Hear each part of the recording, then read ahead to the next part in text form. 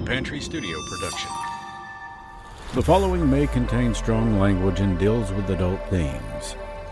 Listener discretion is advised.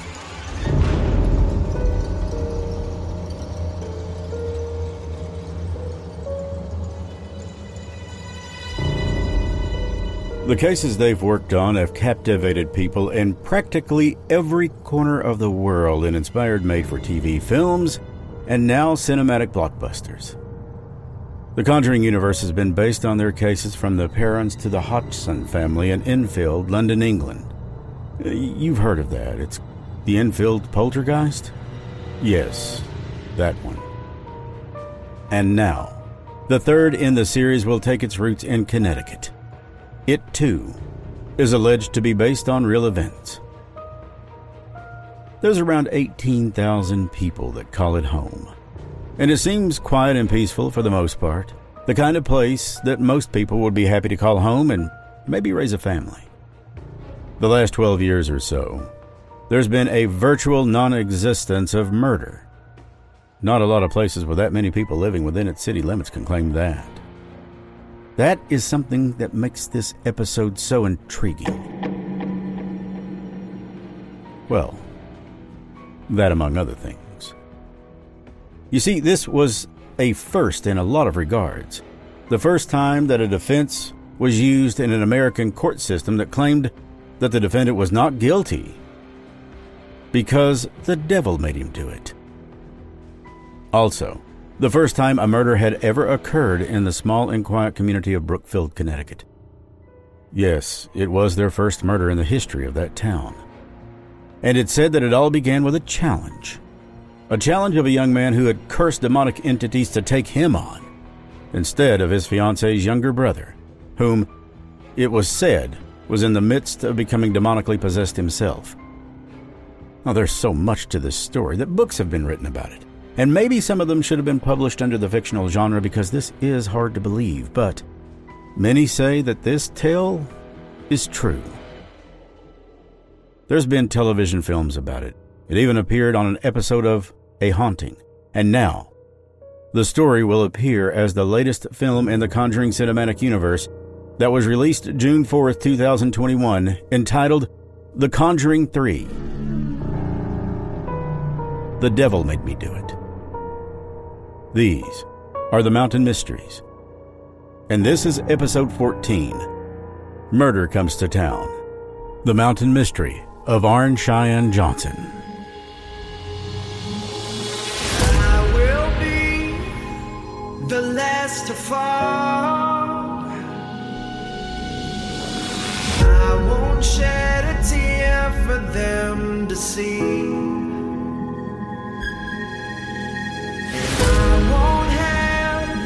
Your name to call, 'cause I will be the last to fall.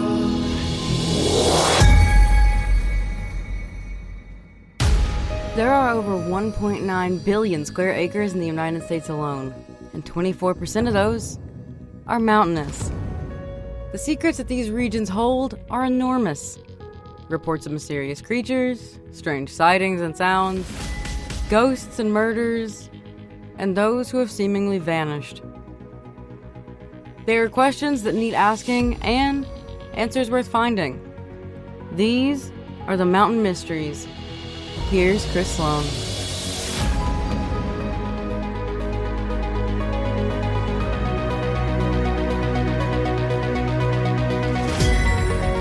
Before we get started, I'd like to thank Stacy Underwood Gullett, who was already a Patreon member and has been for some time, but she recently increased her pledge, helping us cover even more of the expenses that the Mountain Mysteries podcast and the gatherings throw at us. Stacy, I cannot begin to thank you enough. And by the way, Stacy is also the lead investigator for 606 Paranormal. Here we go.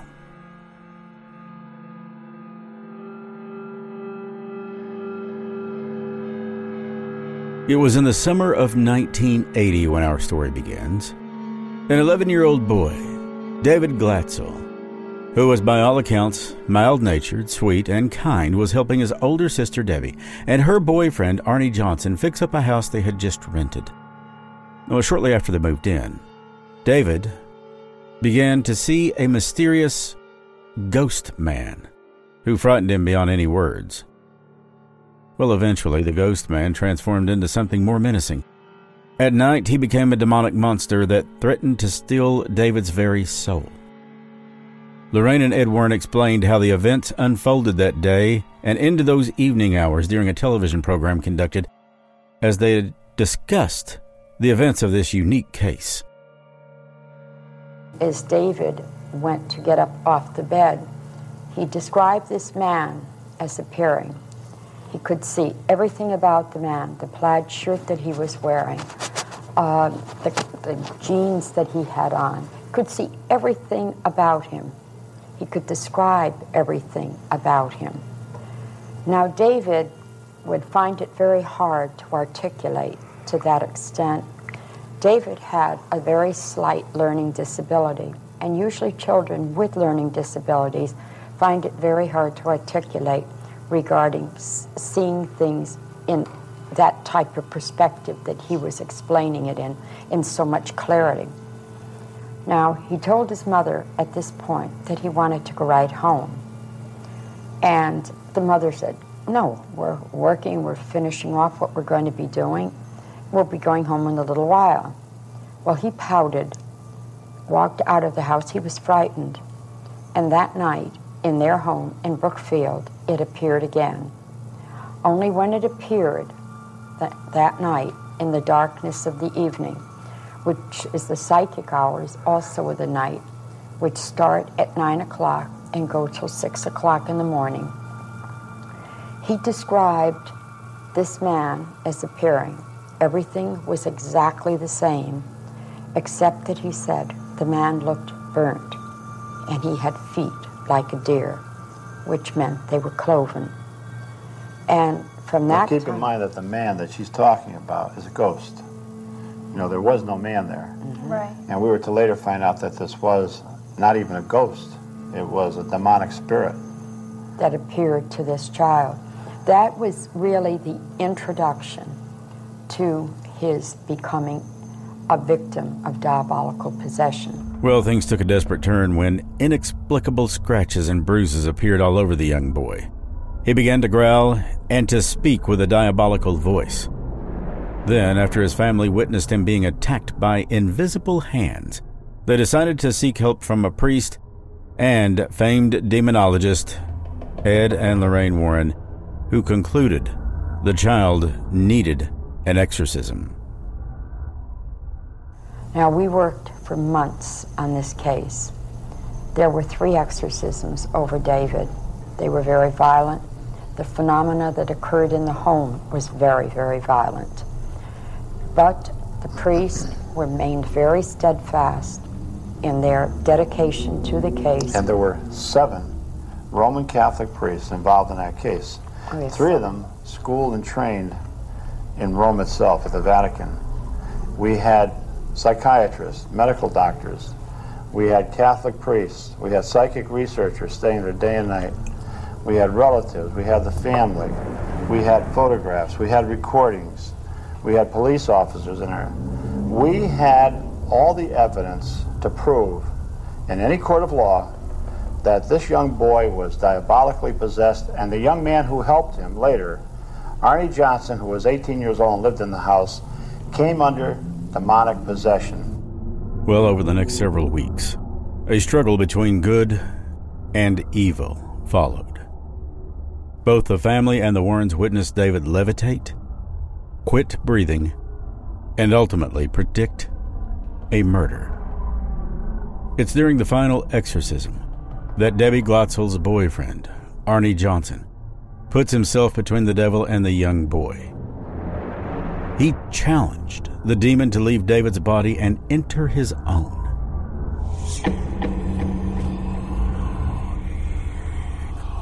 While Johnson's intentions were pure, those results could only be called disastrous.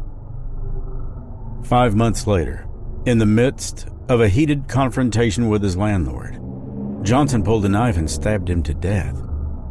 He later said he had no remembrance of the confrontation whatsoever. Was Arne Johnson behaving upon his own violent impulses, or was he, as the defense later argued, possessed by the devil? Well, as you can imagine, this case captured the public's imagination and became an international topic of discussion. As a believer, attorney Martin Manella became the first lawyer in history to try to prove the existence of the devil. And for the first time in United States history, the devil was put on trial, and the world held its breath in anxious expectation.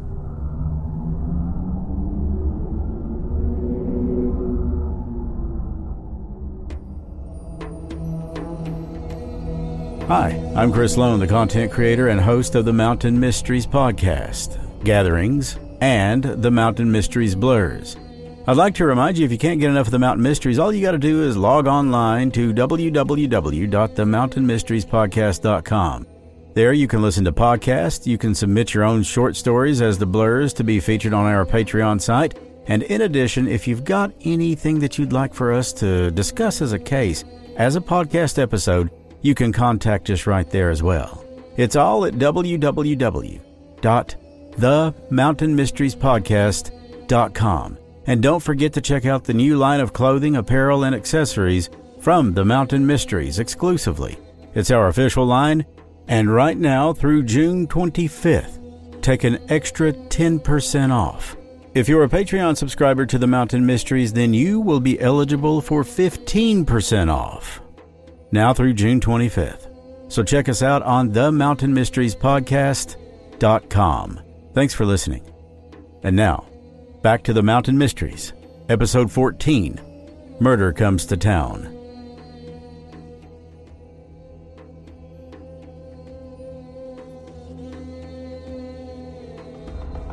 Any evidence that you could prove a case with in any court of law in the United States, we had, and the judge would not allow us to bring it in.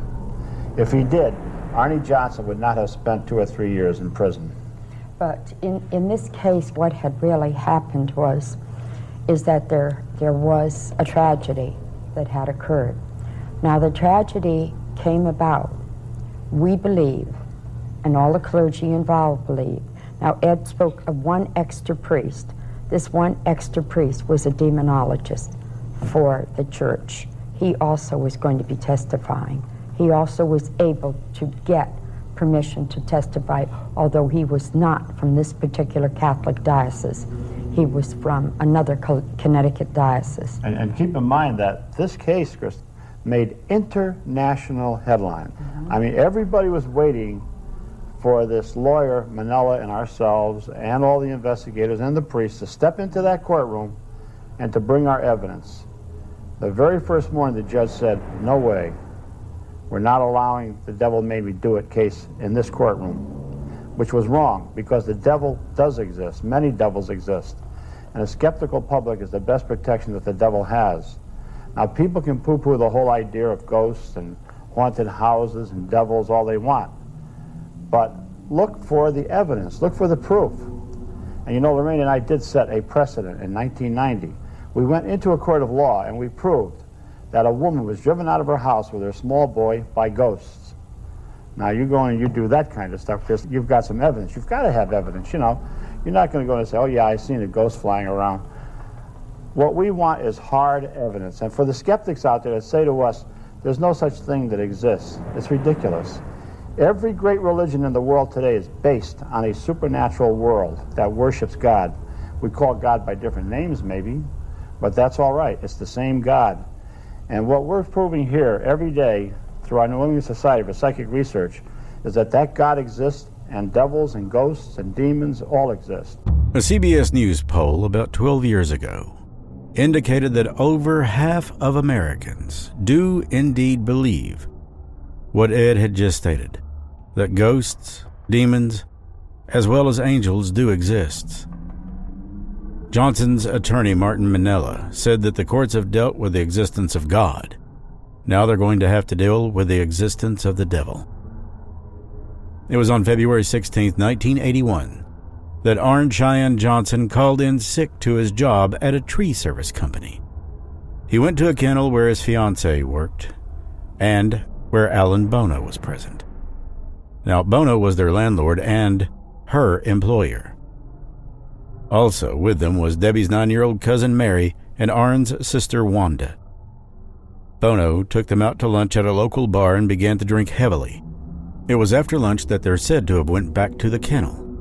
Debbie went to get the girls a pizza and insisted they get back as quickly as possible, anticipating trouble. Bono was apparently drunk by this point, and he was agitated, grabbing the young Mary and refusing to let her go. Arne had left a few minutes prior when he came back, and it said that he was completely different.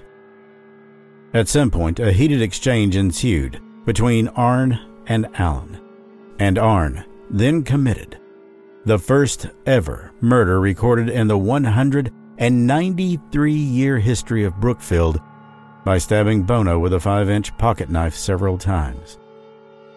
Arne's sister Wanda recounted the following events to the police.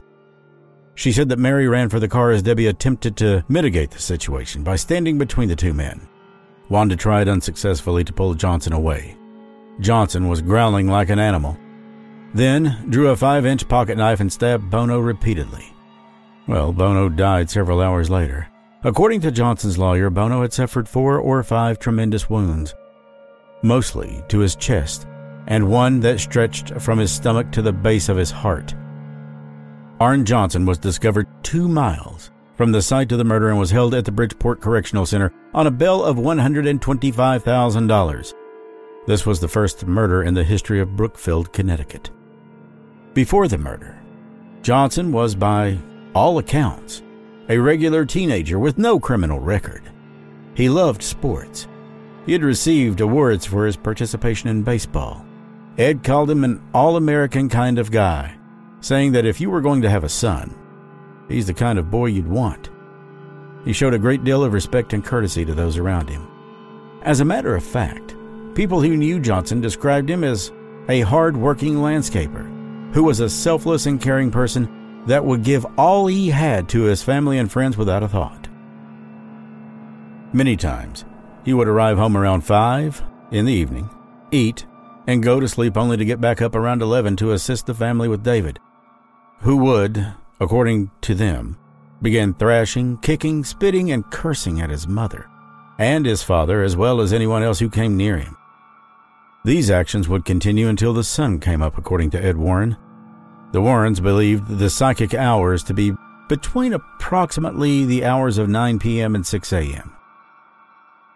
Well, it was the day after the murder when Lorraine Warren told the Brookfield Police Department that Johnson was possessed when the crime was committed. Martin Minella, who was Johnson's lawyer, received calls from all over the world about what was being called the Demon Murder Trial. Minella went to England to meet with lawyers who had been involved in 2 similar cases, although neither went to trial. But he planned to fly the exorcism specialists from Europe and threatened to subpoena the priest who oversaw David Glatzel's exorcisms if they did not assist with the defense. The trial took place in Connecticut Superior Court in Danbury, beginning on October 28, 1981. Minella tried to submit a plea of not guilty by virtue of possession, but the presiding judge, Robert Callahan, promptly rejected that defense.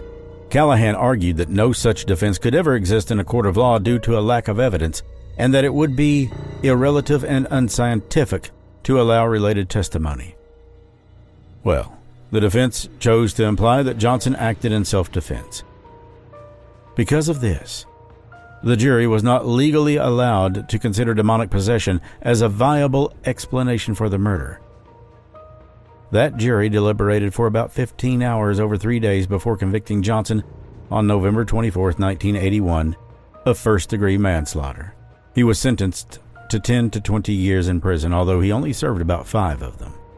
While in prison, Johnson married, received a high school degree, earned several other educational certificates, and took a number of college courses, according to Hans Feldman.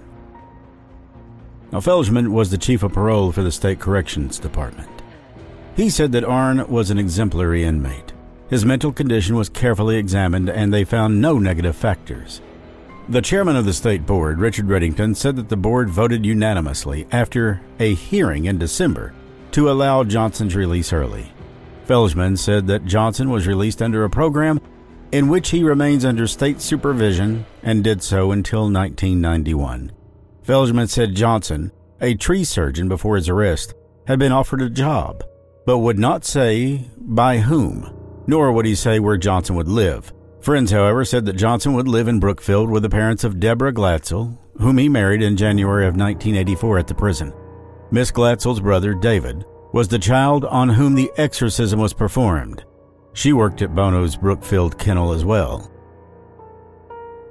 But maybe the biggest question is this: how and why could or did an 11-year-old boy have to undergo an exorcism to start with? What the hell could he have done that would warrant a demonic possession? Oh yeah, that. Well, it said that someone had dabbled in witchcraft while in upstate New York on a family holiday or getaway, and it allegedly wasn't David.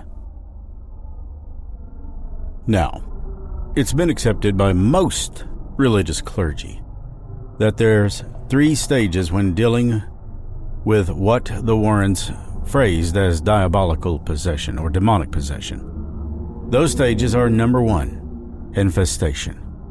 Normally you'll hear scratching on walls, things moving on their own. That's what you'll see. And then there's oppression. And then finally, possession. David had experienced at least 2 and was well on his way into the 3rd when Arne challenged the spirit. We cannot ever overemphasize this enough. Never, under any circumstances, challenge an entity. It'll never end well. Never. Granted, in many cases of possession, however, the victims did not challenge the entities in this way, and maybe not even at all. It seems to be the case that these beings prey on weakened individuals. Now, the Glatzel's telephone number was unlisted, and any efforts to reach Johnson were unsuccessful by media at large. However, at the time, Ed and Lorraine Warren said that Johnson and his wife were very happy. Arne was ready to work for a landscaper in town, and he was coming home to live in a very good family atmosphere, according to Lorraine. Both said Johnson's showed no signs of possession, and by both we mean Ed and Lorraine. Ed said that possession doesn't last 24 hours a day. It comes quickly and leaves quickly. Arne understands what happened to him. Now he knows if something happens how to ward it off, and he won't be stupid enough to take on the devil again. So, where is Arne Johnson now? Well, the justification that Arne only served 5 out of the 10-year prison sentence was due to good behavior. Before he was released in 1986, he had married Debbie Glatzel while he was in prison in January of '84. Now, although the titles at the end of the film, Conjuring 3, The Devil Made Me Do It, suggest that they are still married, Digital Spy highlights that the director said Debbie passed away shortly before the film made it to cinemas. Now, when they spoke on this back in May, he said that Debbie was there during the exorcism, she was there during the murder, and she testified for him, and she believed. She stood by that, and they were married the rest of her life. From what we understand, the reason she passed away was cancer. Despite little being known about his life since this trial, Lorraine Warren suggested that he was going to work for the landscaper on his release. And more recently, Arne and Debbie were involved in marketing for The Devil Made Me Do It, and they had stood by the Warrens' account of these events. While on the other hand, one of their children, Carl, claimed back in 2007 that the Warrens made the story up. Made up or not, this story continues to intrigue people the world over and is without doubt a true mystery and serves as a warning about what not to do in these such cases. Remember to rate the Mountain Mysteries at 5 stars on Apple Podcasts. And take a moment to write a great review, please. You can support the Mountain Mysteries on Patreon with a monthly pledge or make a one-time donation. Subscribe, like, and share to the Mountain Mysteries. In addition, visit us on the net at themountainmysteriespodcast.com. That's themountainmysteriespodcast.com, and interact with us on our official Discord server. Follow us on our Facebook page at facebook.com/themountainmysteries, and tune in for the live videos each Thursday night at 8 p.m. for the Mountain Mysteries gatherings. And remember that right now through June 25th on themountainmysteriespodcast.com, you can take advantage of a sale of 10% off on all of our clothing and apparel and accessories. And don't forget, if you're a Patreon member, you get 15% off. Look for the coupon code on our Facebook, facebook.com/themountainmysteries, and my own personal Facebook at Chris Sloan. Thanks for listening to this episode. I hope that you've enjoyed it as much as I've enjoyed bringing it to you. I'm Chris Sloan. For the Mountain Mysteries Blurs, and the Mountain Mysteries Gatherings. Until next time, stay mysterious. If you enjoy the Mountain Mysteries, please subscribe and give us a 5-star rating. That helps us so much. You can also help support the Mountain Mysteries by visiting our sponsors, whose links are below, or by donating at Patreon or the PayPal link shown in the notes. Patreon subscribers will receive early commercial-free episodes and more.